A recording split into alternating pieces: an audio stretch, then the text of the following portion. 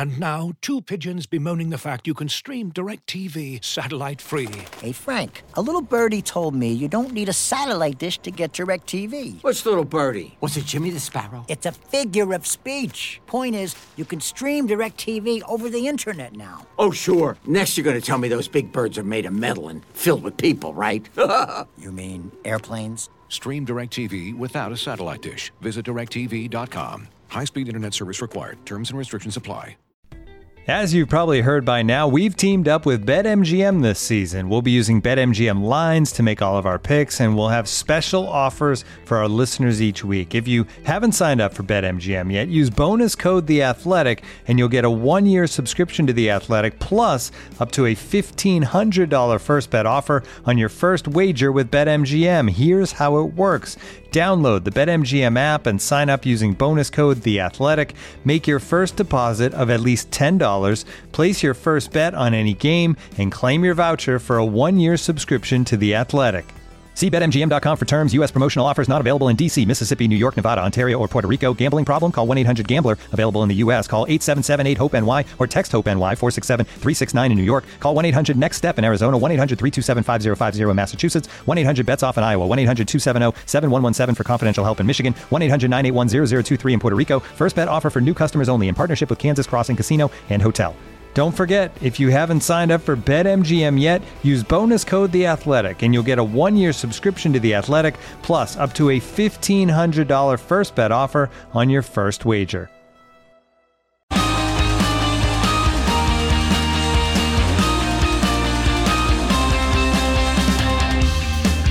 The race is on, and in a few days it will be for real, with the Australian Grand Prix kicking off the first action of the 2020 Formula One season. The talking is over, the testing is over, and come Saturday afternoon in Melbourne, everyone will finally have to lay their cards on the table, and we'll see how quick everyone really is. But with Mercedes looking strong in testing, might the season opener have a sting in the tail, just like it did last year when favourite Ferrari failed?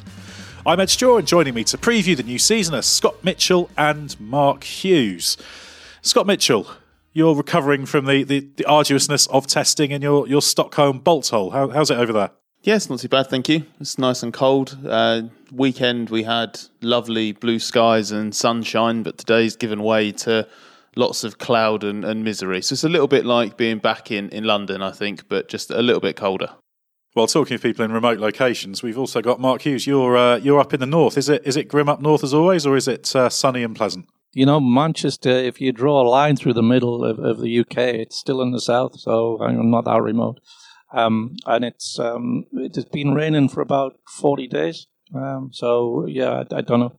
That's the sign of the apocalypse coming, but it's stopped today, so maybe get away with it. We'll add that to the list of the signs of the apocalypse. Then that's extending a reasonable amount at the moment. But we'll let you be a southerner then on your geographical definition. That's a good way to join the club. So that makes Scott the most northerly one. So there we go. We've got that solved. Well, we've got the new season starting. Testing kind of suggested Mercedes was in pretty good shape, but it was an interesting one, wasn't it, Mark? Because it wasn't quite as clear cut as perhaps last year's was, and of course last year's proved not to be very effective in predicting Melbourne. But there's a few things you can slice and dice that suggest that certainly Ferrari are a lot stronger than they looked, and then there's also this sort of feeling of what Red Bull might be able to do. Yeah, exactly. I think Mercedes of the top three teams had the most straightforward program, so they got their performance running done in mainly in the first week actually, and then they were working away at further understanding the setup and things on the second week. But yeah, the Ferrari picture is a lot more rosy than the one lap times made it look, and that was suggested by a Vettel run on the first week and over a stint, but on a full race simulation on the final day for Charles Leclerc, it confirmed that picture that really they still look a little away from Mercedes, but as good as Red Bull, maybe even edging Red Bull, and well clear of the others, well clear of the so-called Class B or midfield. Yeah, but we always kind of expected, even though there were people suggesting Racing Point might be able to pick off the big three on merit, that that gap was never going to be closed down completely. I think it'll be closer, but I think it'll be another step closer, and there'll still be that chasm there. But it's interesting, isn't it, Scott? Because there is an interpretation of this that says actually we could be on for quite a close season, because you can argue either Mercedes is a chunk ahead, or you can look at some of these things and say actually those three teams could be something approaching that condensed three-way fight we want. That's probably hoping for too much, but it's that there's a lot of unanswered questions, aren't there? Yeah, there are. I feel like it was one of those pre-seasons that we kind of thought it was going to build to this crescendo of answers in the second week, and we did get more hints and clues, but still don't feel like we know exactly what to expect. And I know pre-season testing has been a bit misleading in the past. Last year is the best example, but at least you came away from pre-season feeling like there was a fairly firm verdict. And on this occasion, I'm just with Ferrari, there's still the doubt over how honest they're actually being, because their rivals are just adamant that they're not they're not behind quite how they say they are. Red Bull, you had this apparent element of instability because we saw both drivers going off at different times, but they just seem so calm and confident about everything that it's a bit like, well, do they have something up their sleeve that we're not expecting? And meanwhile, Mercedes just being Mercedes, racking up the laps and lapping quickly as well, but they've got this reliability spectre hanging over them because they've had a few engine problems through testing. So it feels like we've got sort of different kinds of doubts about all three teams. If you're taking a punt, as you suggested, it did look like Merc won the testing war, maybe with Red Bull just behind and Ferrari a little bit off, but that could quite easily change. I think as well, Melbourne is historically not the most powerful predictor of what's going to happen. You tend to see sometimes slightly extended gaps there, and Mercedes always seem to go very strongly at Albert Park. In fact, I think throughout the hybrid era, they've always won in Melbourne, haven't they? So that's very much a circuit where they know how to do well. What do you think, Mark? Do you think we have to take with a pinch of salt almost as much as in testing anything that happens in the Australian weekend? Yeah, obviously you always take it with a little bit of pinch of salt, but we are much better informed now than we were 2 weeks ago. We have a sort of rough, or an order of magnitude idea. But yeah, Melbourne is traditionally very strong for Mercedes, and particularly strong for Hamilton. Hamilton usually blitzes it in qualifying there. So it's fairly untypical. It's road, public road surface, dusty. It's not a typical, and it's not a typical circuit, and we usually take a reading after the first sort of 4 or 5 races. Then going back to Scott's point about how honest Ferrari are being, as far as I can tell, they were using all sorts of different engine modes, but I don't think we actually saw a high engine mode, low fuel run as such from them, which is why they're behind in the headline times. But in the race runs, that tends to go away because everybody's in race mode, engine modes. And on that, they did look very competitive. It's always tricky with the long run analysis because that, like you say, it's harder to hide things there. But at the same time, particularly now there's all sorts of fuel concerns and engine modes, etc. It's slightly more complicated than it was, say, 15 years ago when you had the refueling era, when cars are operating in a much narrower band in terms of the race pace. So it's really hard, isn't it? To get a feeling for it. But Ferrari are very interesting because they're clearly trying to manage expectations, should we say, and make sure that they don't go to Australia expected to dominate like they did last year and then not doing it. But it's just hard to get a feel on it. I hope they've not been too concerned about hiding things, should we say, because that they can only go as quickly as they can go, can't they? I mean, you spoke to the Ferrari guys quite a bit in testing, Scott. If you had £5 to put on it as to where Ferrari would be in Australia, what would you go for? Oh God! Well, is it £5 of my money or your money? It's £5 that you've mysteriously been handed, and you have to put it on this particular bet. And you're fine. You just found it. You found it under the sofa. I don't know whose it belongs to. In which case, you'll find £50 if you don't back anyone. In which case, I would be willing to sort of side with my sort of more cynical self and not believe that Ferrari's in that much trouble. And I'd put the fibre on them to be on the podium in Australia. I'm not brave enough to put it specifically on first, second, or third, but I would be surprised if they're not in the mix there. And on the subject of how much they might be trying to mislead people, I thought that something Mattia Binotto said in the final week of testing, which was, I think there is quite an element of truth to it. It's that, this is Ferrari which is under a massive amount of scrutiny and pressure in Italy all the time. If they wanted to relieve pressure, then I understand why setting expectations low and then looking like heroes in Australia would help. But in the meantime, in the weeks between the car launch, when there was already noises coming out of Italy that the car was a bit behind, all the way up to Australia, you've basically got the Italian press on your back, wondering if you've done a good enough job and asking why you're behind and putting pressure on you that way. So Binotto's argument was that the best way to avoid pressure is to go out and be mega from the start, and saying that they're behind is actually only going to increase expectation for them to recover and do a good job in Australia and beyond. Well, yeah, that's one way of looking at it. But yeah, I think probably on balance, you'd say in Australia, Ferrari will have a bit of a battle to be in the mix. And I guess the real wild card is Red Bull. That there was never, like that, from what I've seen at the times, there was never kind of a run of Red Bull that made you say, wow, actually they could be really mega. The headline lap times were fine, although Verstappen, I think, when he was having those quick runs at the end of the final day of the test, could certainly have gone at least a few tenths quicker in the trim he was running in. But at the same time, Red Bull seemed quite optimistic, don't they? And Honda have made a good step. So what do you reckon of Red Bull, Mark? Is it going to be another season of start off behind, catch up, and then we get to the end of the year and say, oh, well, they've come on really well, so they can start next year good now? Or have they actually pulled off having a good car from the start? No, I think they're in pretty good shape to start the season.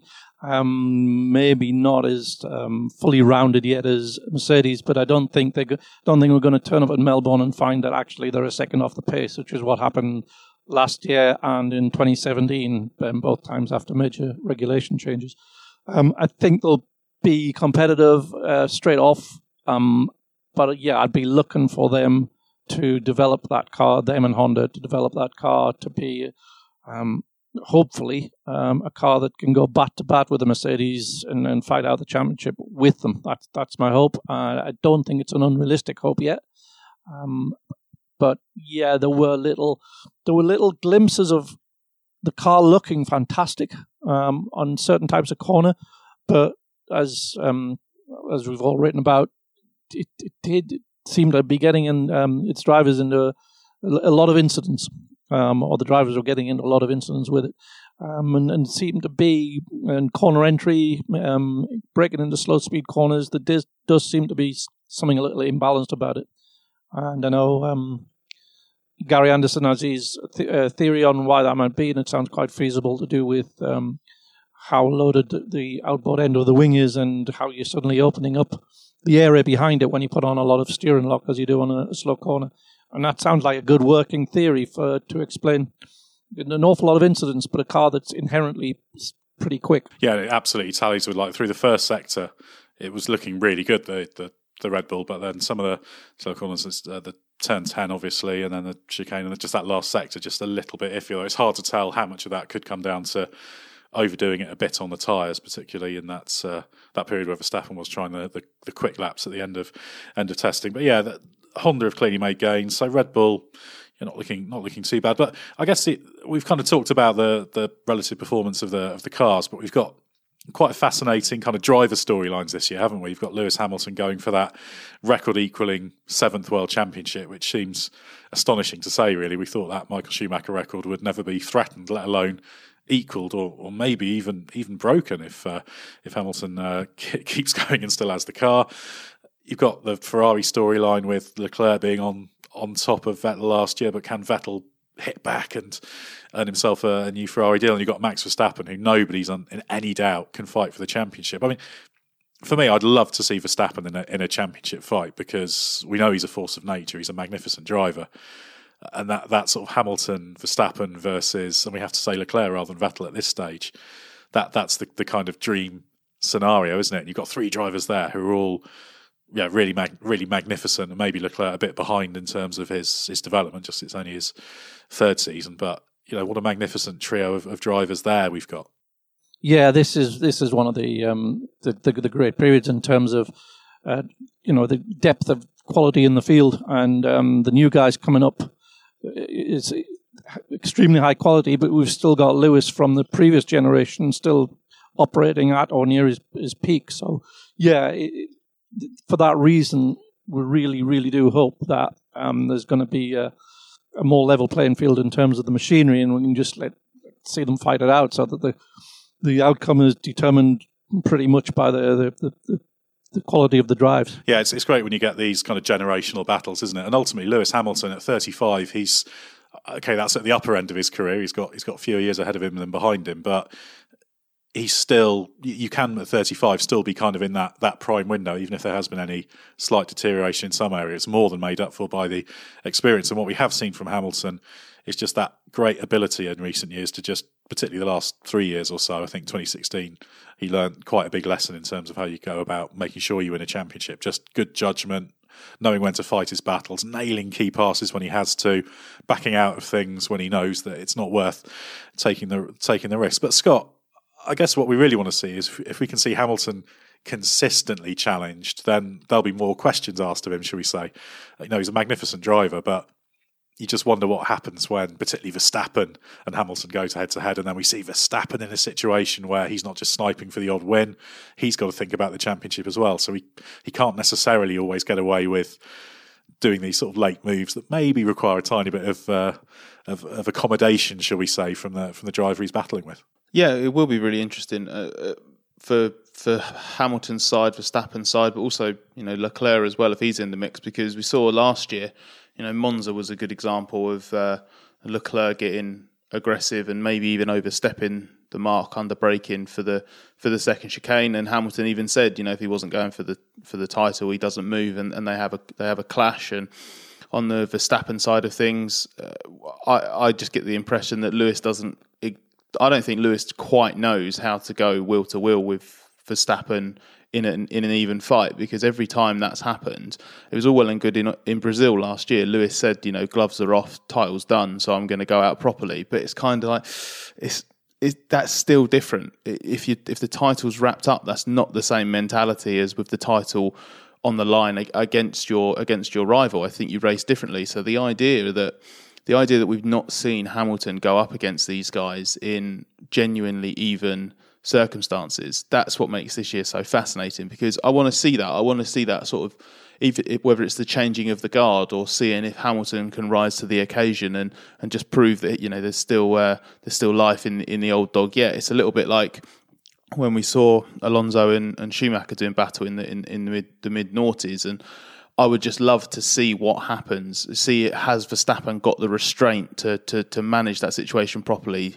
Is this where we maybe see, because Lewis has always been very, very good at avoiding the dark arts, but is he going to need to sort of work out how close he can go to the limit against Verstappen and Leclerc? Is that going to be part of what he has to add to his arsenal? So it's fascinating. It's arguably the biggest unknown going into the season, how those three drivers will actually engage with each other on track if the title's on the line. It's one of those years that if the car performance allows it, it's set up for some titanic battles, isn't it, Mark? Because you feel like Hamilton and Verstappen will have to, if they're in a title fight, they'll have to have some kind of showdown. Then you've got the potential for some kind of on-track clash, and almost the same with Verstappen and Leclerc as well. We saw them getting quite racy, particularly after Austria last year. So it's just sort of this tinderbox that could go off, particularly with the fact you've got Hamilton knowing that he has to fight off this next generation, who he knows will knock him off his perch eventually, but he wants to stay up there as long as he can.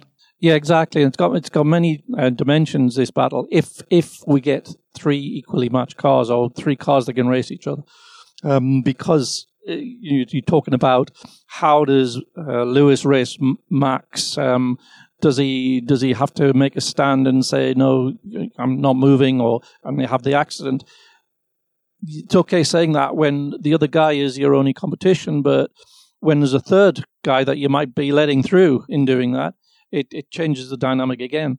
And yeah, as you say, in these sort of contests, these generational turning type of contest, it is ultimate. History says it's always the younger guy that eventually prevails, but it doesn't have to be yet. There's no saying when that is. It might be now, it might be 3 or 4 years' time, and that's watching the sort of the King of the Pride, sort of trying to keep his place off the young pretenders is one of the great recurring storylines of the sport, and we're very well placed to see an epic version of it. But as long as those 3 cars, or at least 2 of them, can race each other on equal terms. Yeah, that's still the unknown at this stage, and it's interesting as well because sometimes these sort of generational battles we get frustrated because a driver either retires or going back in time. Sometimes we've lost drivers at Kima. Obviously, we never quite saw the Schumacher-Senna battle play out properly, and there's plenty of examples of that going further back. But here we've really got it laid out in front of us, which is why I really hope the things will be similar. How do we see Sebastian Vettel's role in all of this? Because people always say, a driver like that's got nothing to prove, 4 times world champion, etc. But he has got everything to prove, hasn't he? He's got to show he can do it against this younger generation. He's got to show he can cut out the mistakes. He's got to show he can earn another Ferrari deal. And on current trajectory, I would say if he has another year like last year, particularly if there's problems with things like the collision with Leclerc, which I think in Interlagos, despite what Ferrari might have said publicly, I think we all would agree that was a Vettel error. If that happens again, he's not going to be staying there beyond this year, is he? So this is a guy fighting for his career, and a guy who, at his best, is absolutely stunning. So, what do you expect from Vettel, Mark? He's got it all to do, as you say. He's fully capable of springing a surprise out of nowhere. And I think we saw in qualifying in Japan last year, he suddenly just pulled a lap out of the bag that left Leclerc sort of, confused because he thought he'd done a great lap. So Seb he's got great depth of resource, and he's incredibly competitive. And I can't imagine a situation in which he could be more motivated than he will be going into this year. But he's definitely not wired up to be a number 2. I cannot imagine Seb sort of taking stock and thinking, okay, he's a 10th or so quicker than me. Over the season, he's going to beat me, so I'll just do the best I can and still have a nice time. He talks about he still loves the car, he still loves driving, still loves competing, but there's an element of Seb that is just going to be deeply, deeply hacked off if he finds himself falling into the number 2 role. And it's going to be very, very difficult to go against someone of Leclerc's caliber with all that energy behind him, and you sense the team more behind him than behind Seb. To do that over a season, race after race after race, to be competing on level terms, and then you go into a weekend not knowing which of them is going to be the quicker guy.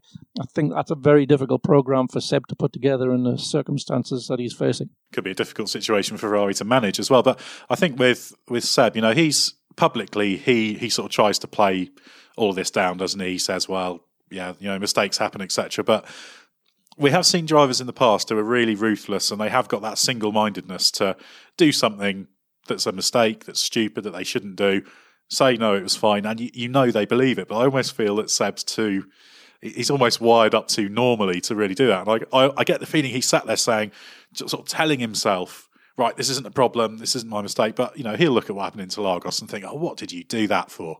Because he just loses, he falls out of that. It's just a split-second competitive panic is the trait we've seen over the last 2 or 3 years. Yeah, that's a great way to describe it. And I don't think he knows how to do it. I think he's going into the season doing his level best. The motivation's there, but I just don't know whether the Ferrari environment is right. What do you make of it, Scott? Because Red Bull got a lot out of Vettel. He had a great relationship with his race engineer, Guillaume Roquelin, who seemed to help keep him in a window most of the time. But would you back Seb to make something of this? We heard Mattia Binotto saying his I forget the phrase he used, but it's basically keeping Seb as his first choice. But that, I think, implies a question of my first choice is Seb delivers at the level we know he can do consistently and stops messing it up so that we can keep it. Yeah, because I think the level that Seb's operated at times over the last 2 years, it just isn't befitting of a guy who should command a top seat in Formula One. And that's not to say that Seb has not been good enough over the last 2 or 3 seasons to race for Ferrari. It just means that like when he's had his bad days, my God, have they been bad days? So it's just been a bit tricky for him. I think he can rise to the occasion this year, but I think a lot of it will depend on the quality of the car.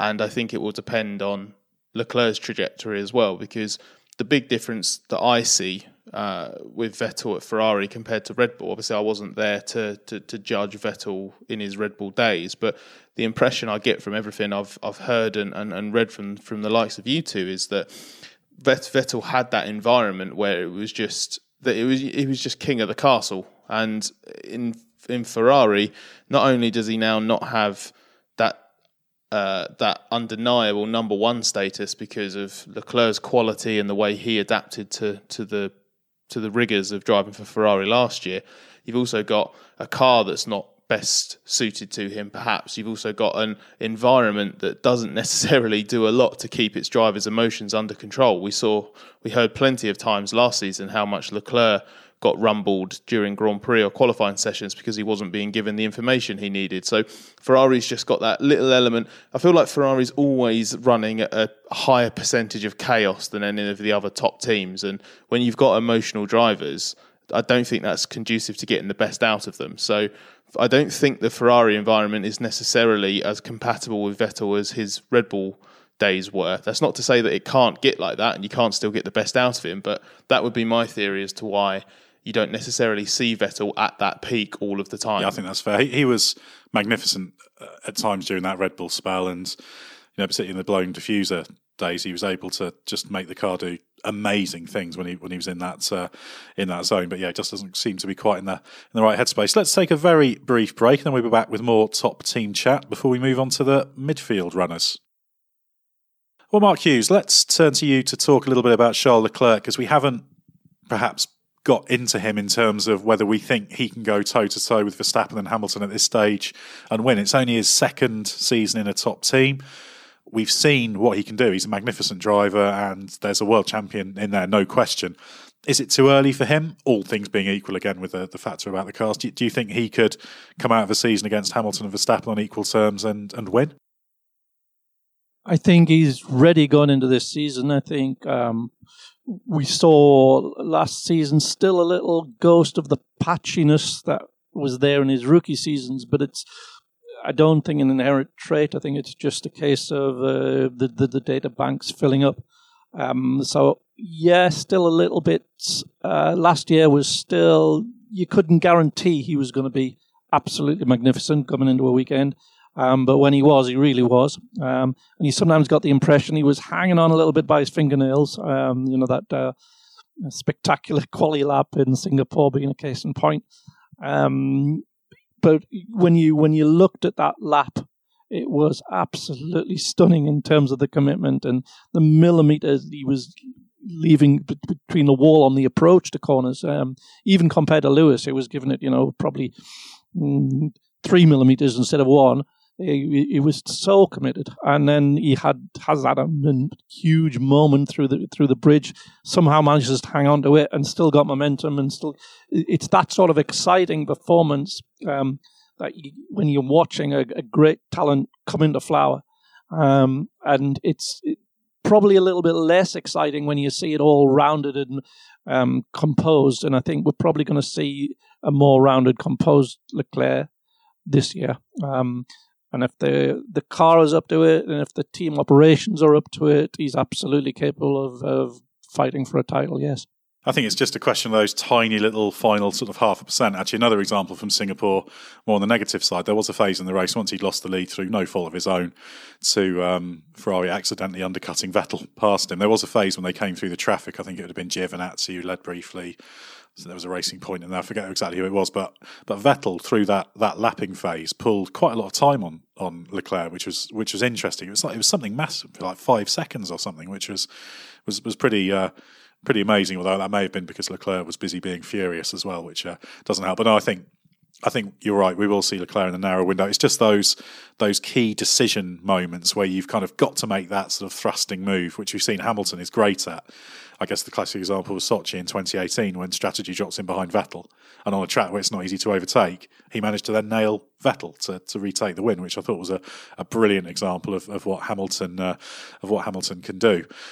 We should also talk about the other two top team drivers that we've kind of discounted from this title argument so far. One of them in Valtteri Bottas at Mercedes, I think would be a little bit irritated at that, as he sees himself as a title contender. Alex Albon at Red Bull, only in his second season, so I think his targets are a little bit different to fighting for the championship. Well, I'm sure he'd love to if he does it. Let's take Bottas first, Scott. I mean, he's talking about being even better this year.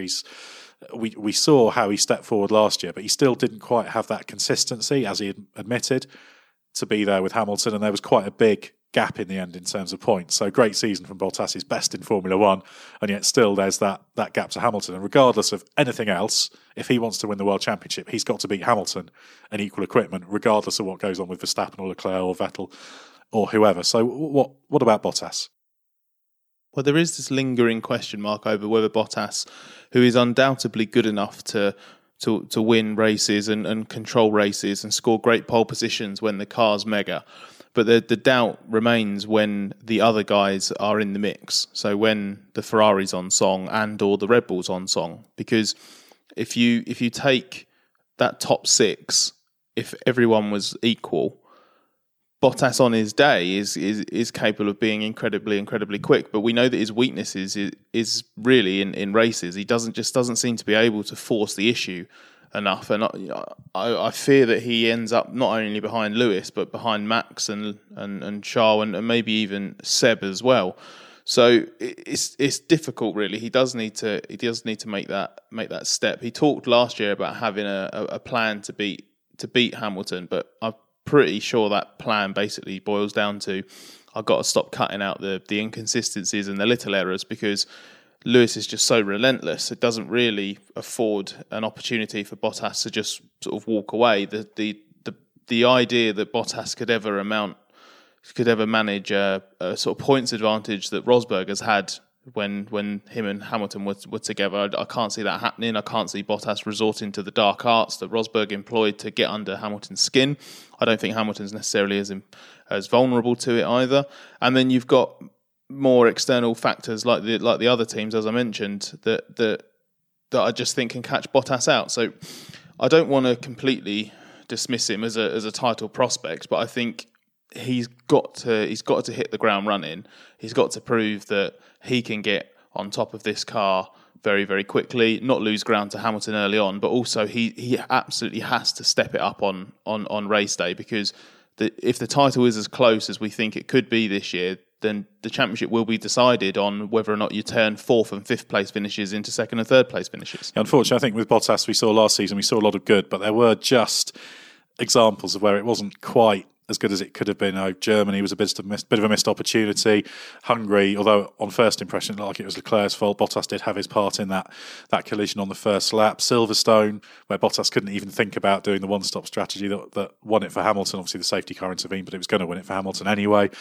Italy, when Hamilton spent the race harrying Leclerc, and then when his tyres were off, Bottas had a tyre advantage but couldn't bring the same pressure.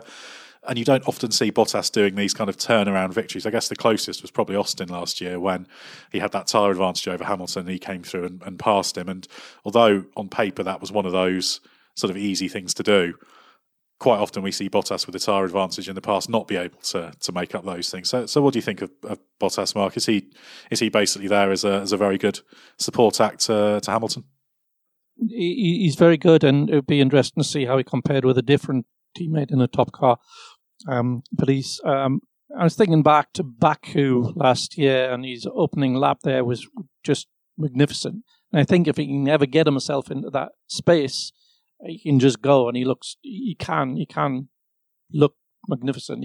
He's fully capable of dominating a race, but it has to be in a narrow band of circumstance for him. He's not as good with the tyres as Lewis. He's very, very meticulous in understanding where Lewis gets the advantage and where he can improve his own driving. And then just as he does that, Lewis will invent a different way of doing it, and again, he's always seems to be a step behind. He started last year very strongly. I suspect partly because the race engineering side on his side of the garage had been boosted by the staff change there, and it took Lewis a while to recover because it was a guy that Lewis worked very closely with. Suddenly, Valtteri had the benefit of all the things that they'd worked out together, so Lewis had to work out a different way of competing against him. That's what I mean. Lewis always finds a way, whereas Valtteri's the guy that's methodically doing his homework to be better and better and better and better, and then Lewis comes in and he'll just do it a different way. So it's very hard to compete against that. And after season after season after season, you do wonder if he's not, at some level, sort of accepted that this is the best it's going to get. Yeah, it's very difficult in that situation when you look across the garage and you've got Lewis Hamilton sat there. It's a similar thing to being up against Max Verstappen for Alex Albon, I guess. What do you make of Alex, Mark? I mean, he was impressive last year. I liked his ability to recover from the odd crash. He turned in some really good race performances, and it was a really good first season, I would say. But up against Max Verstappen, he's got a huge challenge on his hands in only his second season. So I think we need to see him closer to Max, don't we? That's the key. Not necessarily on Max's pace, because that's a pretty hard target, but he needs to be closer than he was last year. Yeah. Considering that was his rookie season, it's very easy to forget that was his rookie season, especially in the second half when he was in a Red Bull. It was pretty impressive, really. But it was, as you would expect, it was peaky. And there were times where he was just,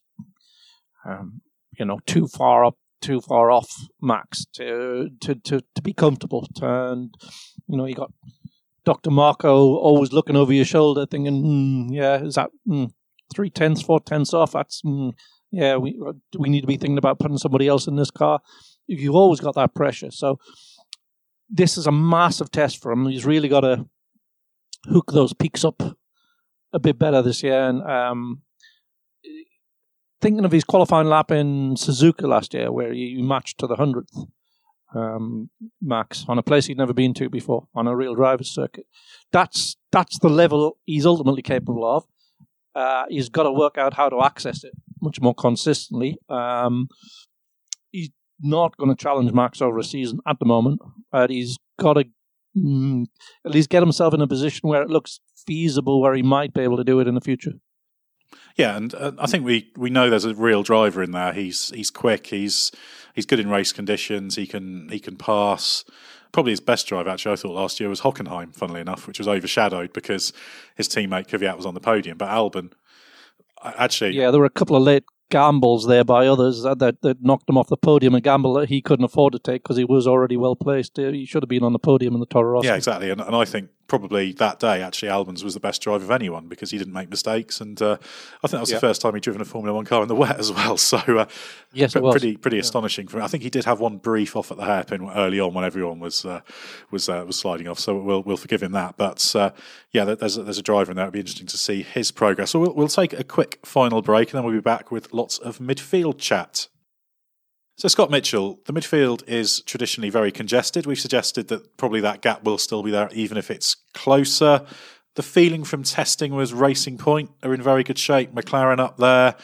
Renault, a few question marks over. AlphaTauri looking solid. Those seem to be the four sort of teams that we tentatively have at the front of an albeit very congested midfield. So what do you expect? Do you think it's going to be Racing Point and the pink Mercedes leading the way early on, or is there a bit more to be said on that one?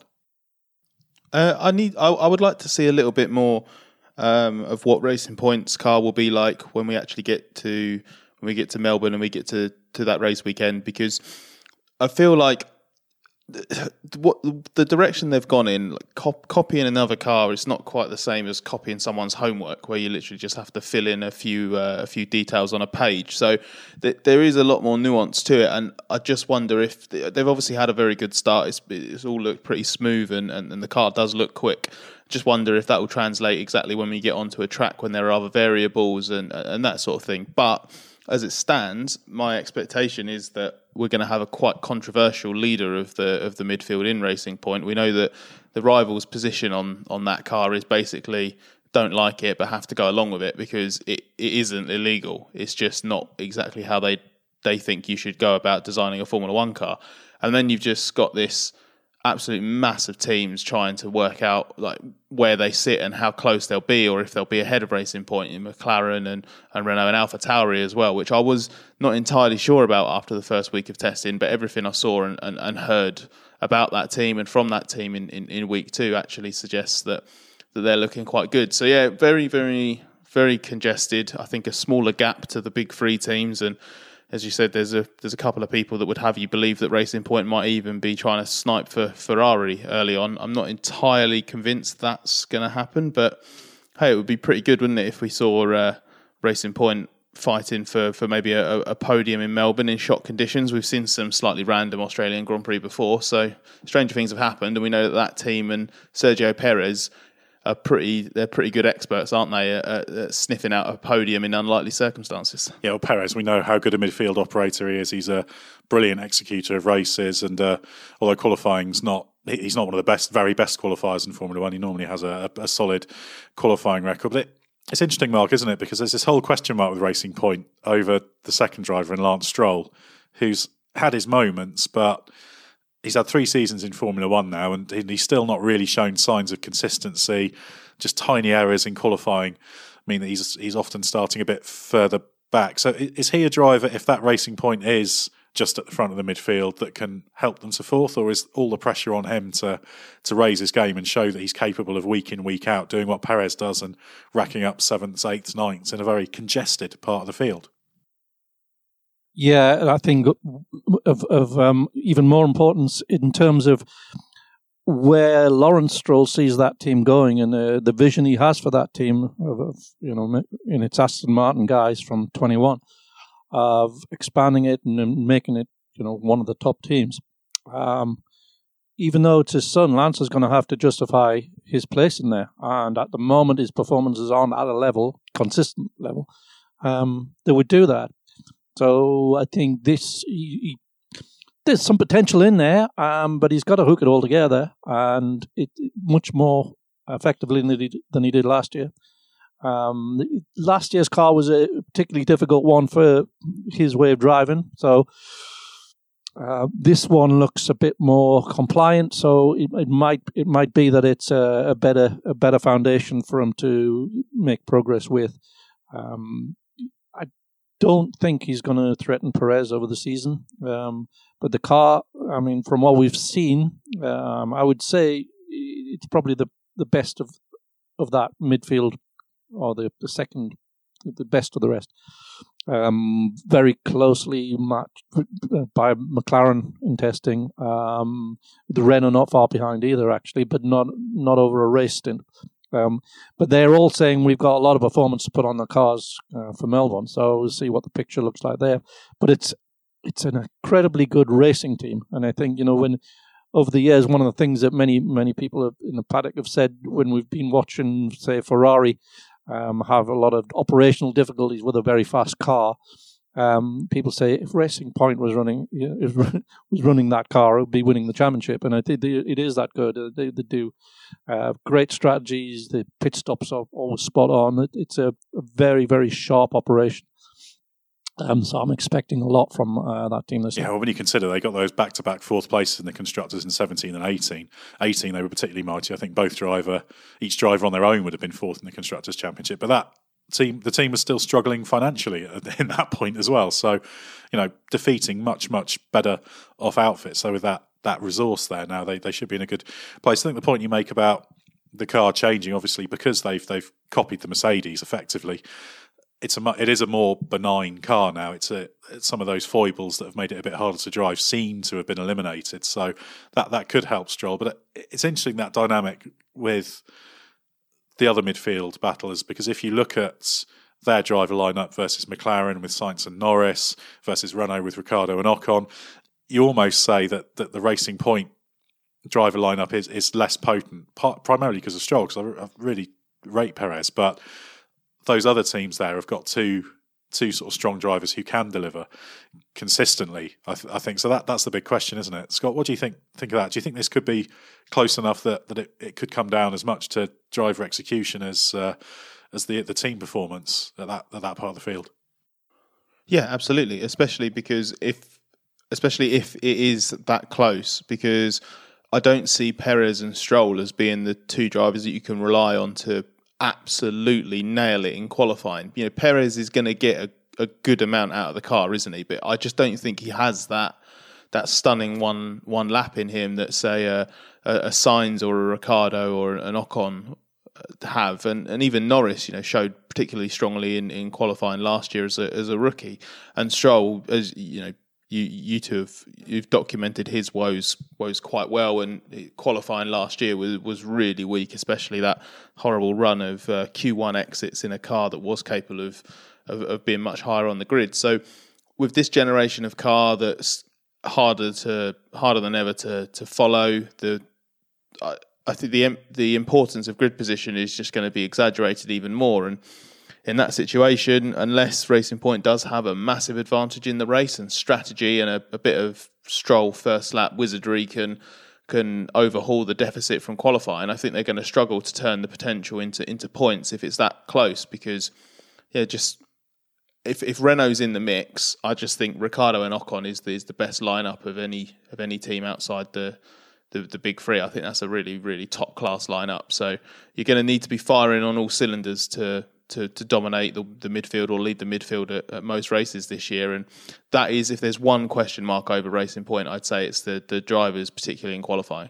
Yeah, Renault across the board is going to be one of the interesting stories this year. There's all the question marks about the future. You've got two drivers there kind of vying to be the leader. Ricciardo effectively deposed Nico Hülkenberg last year as the team spearhead, particularly with some fantastic race performances. The qualifying comparison was a bit tighter. It's still just in Ricciardo's favour, but yeah, Sundays he was really strong. But we know how ambitious Ocon is, and we saw in the Racing Point days when he was with Perez, there are a few moments there. So Renault's got the potential to be, have a fantastic season and use all their resource and their drivers to be at the front of the midfield, or it could turn into a huge mess, couldn't it, Mark? It's right now, testing suggested it could still go either way for that team. We could be in a few months' time talking about what a tremendous recovery Renault have made, and they're back on the road towards the front, or oh my God, what's going on here? This is an absolute mess.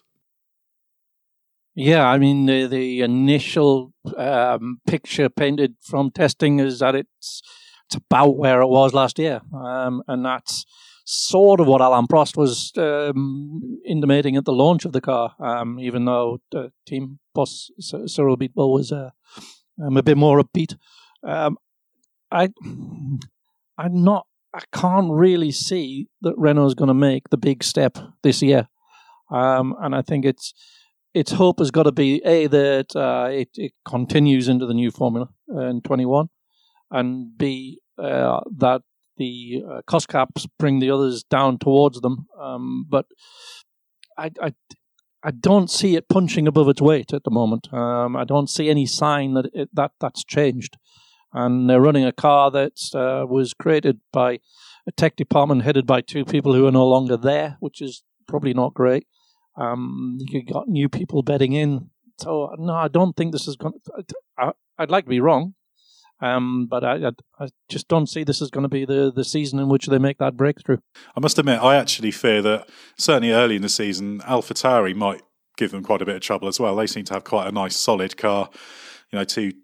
Two decent drivers with experience under their belts. Gasly with someone who's capable of delivering a touch of magic sometimes, not so much when he was in the Red Bull, but with Toro Rosso, AlphaTauri, he's got that in his locker, so that could pile yet more pressure onto Renault. It looks like they've got a few little issues with the car they've got to get on top of, but yeah, I think the big question, we're going to be talking about this until they sign up for 21. What is the future for that team? Yeah, Abitable says that they've got every indication that things should continue, and that in principle they're committed long term. But principle doesn't really stand for anything, especially if the works team repeats its slump from last year. I feel like even finishing fifth in the Constructors' Championship would just be very detrimental to that team's future. But as it stands, what if they get beaten by their customer team again, and they get beaten by a small team that's copied another team's design? It's gonna.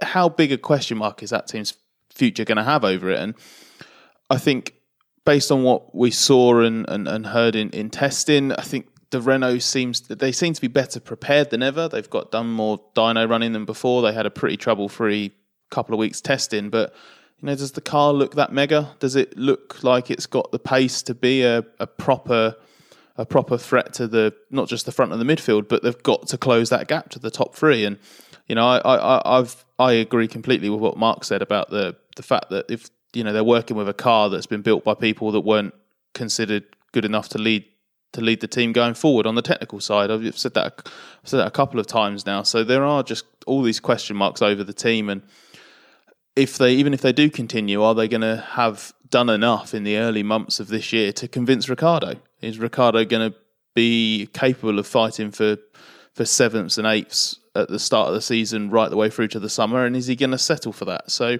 lots of question marks. I feel like however tight that midfield is and however much there is the opportunity for different teams to enjoy some success there, I feel like no team in that midfield has as much pressure on it as Renault does right now. Yeah, we're going to be talking about Renault a lot this season. I think there's some big question marks there, and I think for the good of Formula One, we'd like to see them, pulling through and performing well. It's one of the teams that should have the potential to work its way across to that big three over time. And of course, McLaren's trying to do that. They've changed a few things on their car to try and unlock more performance to explore. Obviously, you've got Racing Point very upwardly mobile there. There are, of course, a few other teams in the midfield. We've touched on four of them. We've got this, what we've kind of tentatively got as the three at the back of the midfield, but it's so close it wouldn't take much to change that. We've got Alfa Romeo, we've got Haas, and we've got Williams. Mark, Alfa Romeo seemed a little bit concerning at times in testing. It wasn't bad, and there were some flashy times sets in the early days of testing, certainly, but sort of slipped back. Where do we think they are? They seem to be treading water a little bit in terms of their performance. I think they're a little bit behind the curve in terms of readiness. I think they still have quite a slow turnaround in production. So they've got a great wind tunnel there, and it's been expanded. But they still seem to be struggling to get the pieces on the car quickly. They turned up with some new pieces in the second week, which didn't seem to work. So I think it's not buzzing yet. It's Frederick Vasseurs had to sort of rebuild that team because it was really down to the threads. And it's taken a while, and I think there was a bit of a misleading picture from 2 years ago when you had Leclerc occasionally as a rookie doing these amazing performances and occasionally fighting for the best of the rest position. But I think that was more him than the car or the team, and I think now you don't have an outstanding performer, and now you got two perfectly good drivers in Raikkonen and Giovinazzi. But I think it's at a position where it really needs a driver who can squeeze an extra couple of tenths out when it comes to it. And I don't think they have that at the moment because it's just not quite there. The car it looked okay, but okay is not really going to cut it even for the head of the midfield. It's got everything's in place for in terms of the facilities, and the management, it's there to be put together, but I don't think it's together yet. Yeah, I think I'd agree with that with Alfa Romeo. And the point about the drivers is a valid one. I think Raikkonen he's a very good, consistent, dependable performer. He lacks that edge of magic that he once had. Good, precise feedback as well, which means he's valuable. And you got Antonio Giovinazzi, who is a good driver, but he was frustratingly erratic and just too many little errors last year. And yep, he'd had 2 years basically out of racing. He'd only turned out, I think, did a couple of Grand Prix in Le Mans basically in the 2 years before. But we need to see him, consistently nailing it in order to get that team to a point where it's delivering points. But Scott, what do you make of Williams? We know they're a lot better. They're at least in the mix. They're not an embarrassment, as frankly they were last year. But George Russell said that they're definitely the slowest car. Do you think we're expecting that to still be the case, or are they close enough to make a real fight of it? Well, I think they can still be the slowest car and make a fight of it, because that was the big problem last year, wasn't it?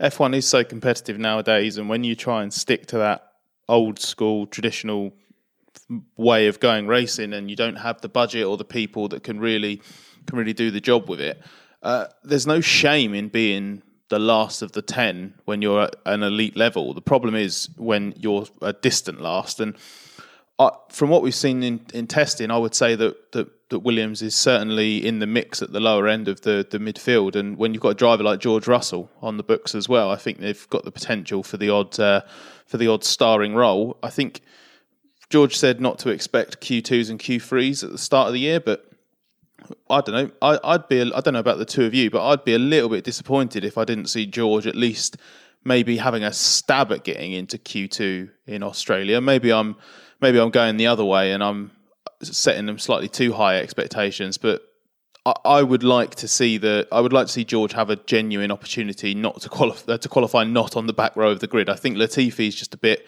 too inexperienced and lost a bit of run-in during testing with various little dramas. So I think Russell is their big chance, obviously, second year and a top-class talent. I'd just love to see him not just fighting exclusively for 19th on the grid. He should be able to do it, shouldn't he, Mark? If that car is in the mix, there will be days when you can haul it up there. Yeah. It's a car that looks maybe if it is the slowest, it's not by much. It's maybe by a tenth or so. So that's enough to, when you get a different set of circumstances or when you get an overperformance from a driver, to allow it to do something a bit eye catching. And I think George is fully capable of doing that. I'd be surprised if we didn't see him occasionally in Q2. They've had the really low-hanging fruit. Is got them from last year's performance to this year's. I mean, it's relative to the competition, they've made up a huge amount, more than any other team. But that's because last year's was so bad. I mean, if they made up the same amount of performance next year as they made this year, they'd be up at the front with Mercedes. So that's probably not going to happen. So, but I think it gets tougher from here for Williams, but at least it's no longer embarrassing. It will be there pitching with other teams. It will be racing other teams rather than just two Williams drivers racing each other, half a lap behind. Yeah, I think a successful season for Williams this year will be a respectable last. Don't be an embarrassing last, and that's enough. I mean, for a team of that heritage and that name, that might sound not very ambitious, but they need to just be okay this year and then try and do something with the 21 project that allows them to leap forward, which is going to be a bit of a challenge. The one team we haven't mentioned is Haas, who had a deeply weird season last season.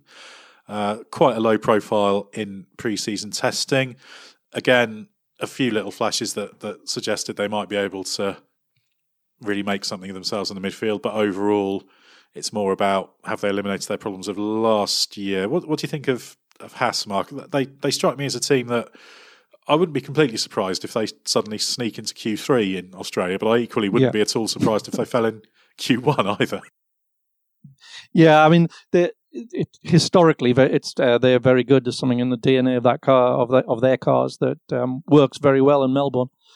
So I wouldn't be at all surprised. But as you say, very low key, couple of weeks testing, bit Ferrari-like, and they seem to be concentrating on just getting a minute, very small grain understanding of exactly what's going on with the car and trying to fully understand it, rather than even looking at what everybody else is doing. And it's quite understandable after the nightmare of last year. So, I think hopefully they won't be thrown a curved ball, which they were last year, and just one of those things that was an unusual trait in the car, but they were so small a team in terms of the resources and depth that it took best part of the season to discover what it was that was having them over. So as long as everything goes smoothly and there's no ghost in the machine to trip them up, I can see them regularly being upper end of that midfield group. Yeah, well, we know when things go right there, it's a good little team, and I think again the baseline summary of the midfield is it's going to be quite tight again. And hopefully we will see days where everyone's in good shape and we can see a good battle in that area of the field.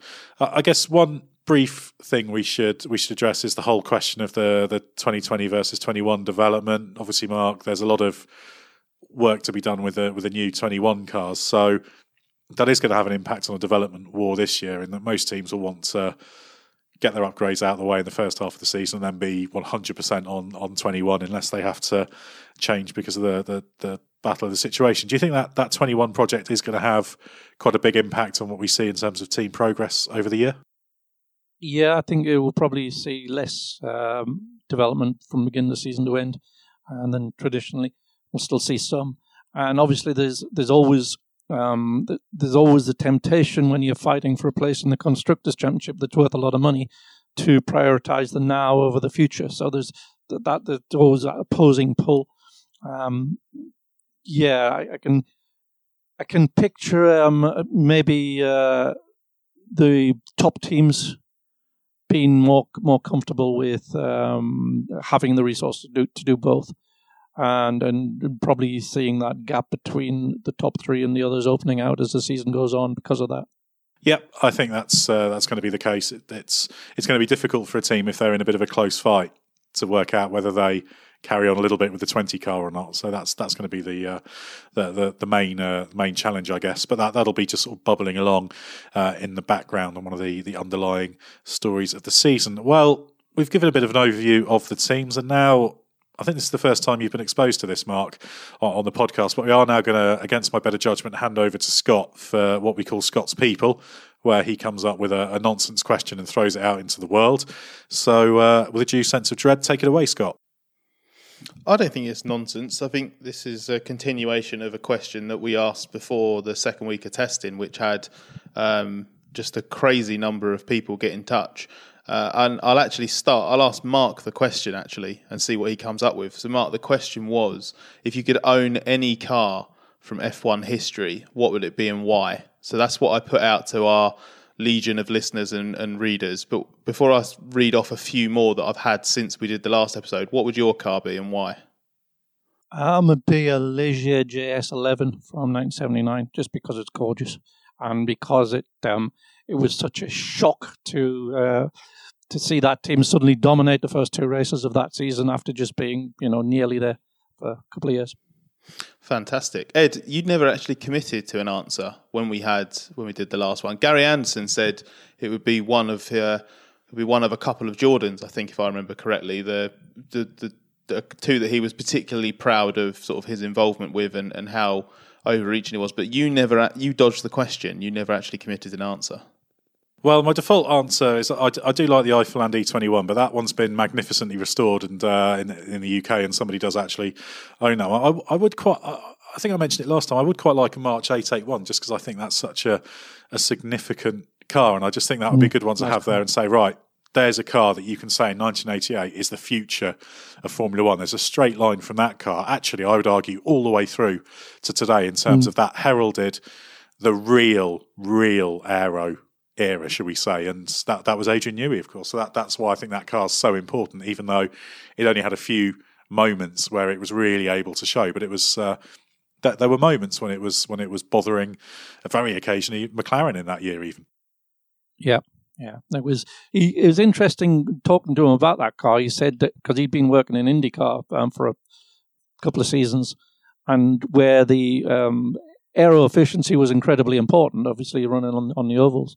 And so the teams over there were getting into a lot of detail on that, whereas he said when you come back to Formula One, it was just about horsepower, and everybody was just getting more and more power from the turbos and putting bigger wings on, and they'd sort of forgotten about the niceties of aero efficiency, and he just rethought the whole thing. He looked at those, even the cars that were doing the winning, the McLarens and the Ferraris before that, he looked at them and just thought, they're just big trucks, they don't need to be like that. And it was a completely different line of thinking.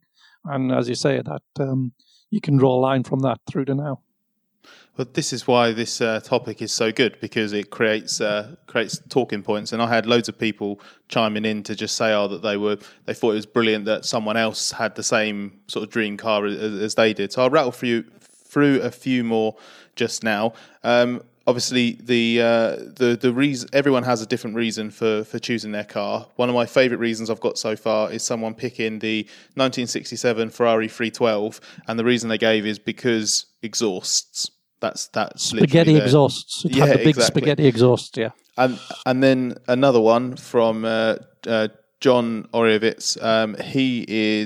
He has picked a continuation on from that. I don't think an F1 car has changed so dramatically by the addition of one letter.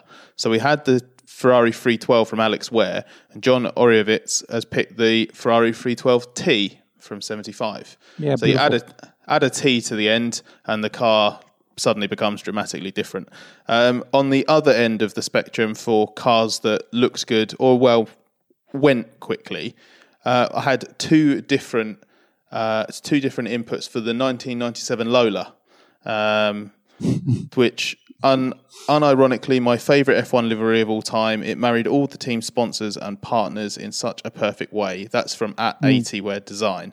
But they did add brackets, don't mention performance, which, I think that's probably fair. That Lola, I believe, isn't great value, because I remember last year speaking to Ricardo Rosset, who owns the Tyrrell he raced, and he owns a footwork he raced, and he did apparently look at the Lola, but I think it was not a great value buy, shall we say? So I think he switched on to trying to find his F3000 car that he took second in the championship. So maybe the Lola might not be the best value one out there.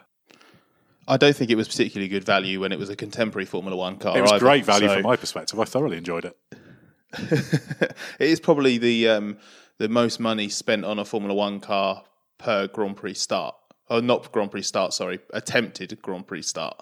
So, what else did we have? We had Juan Carlos Agoglia suggested the BT44, which I thought, do you know what? That's perfectly harmless. Ewan suggested the 99 Minardi M01 just because of Stefan Sarazan, to be honest.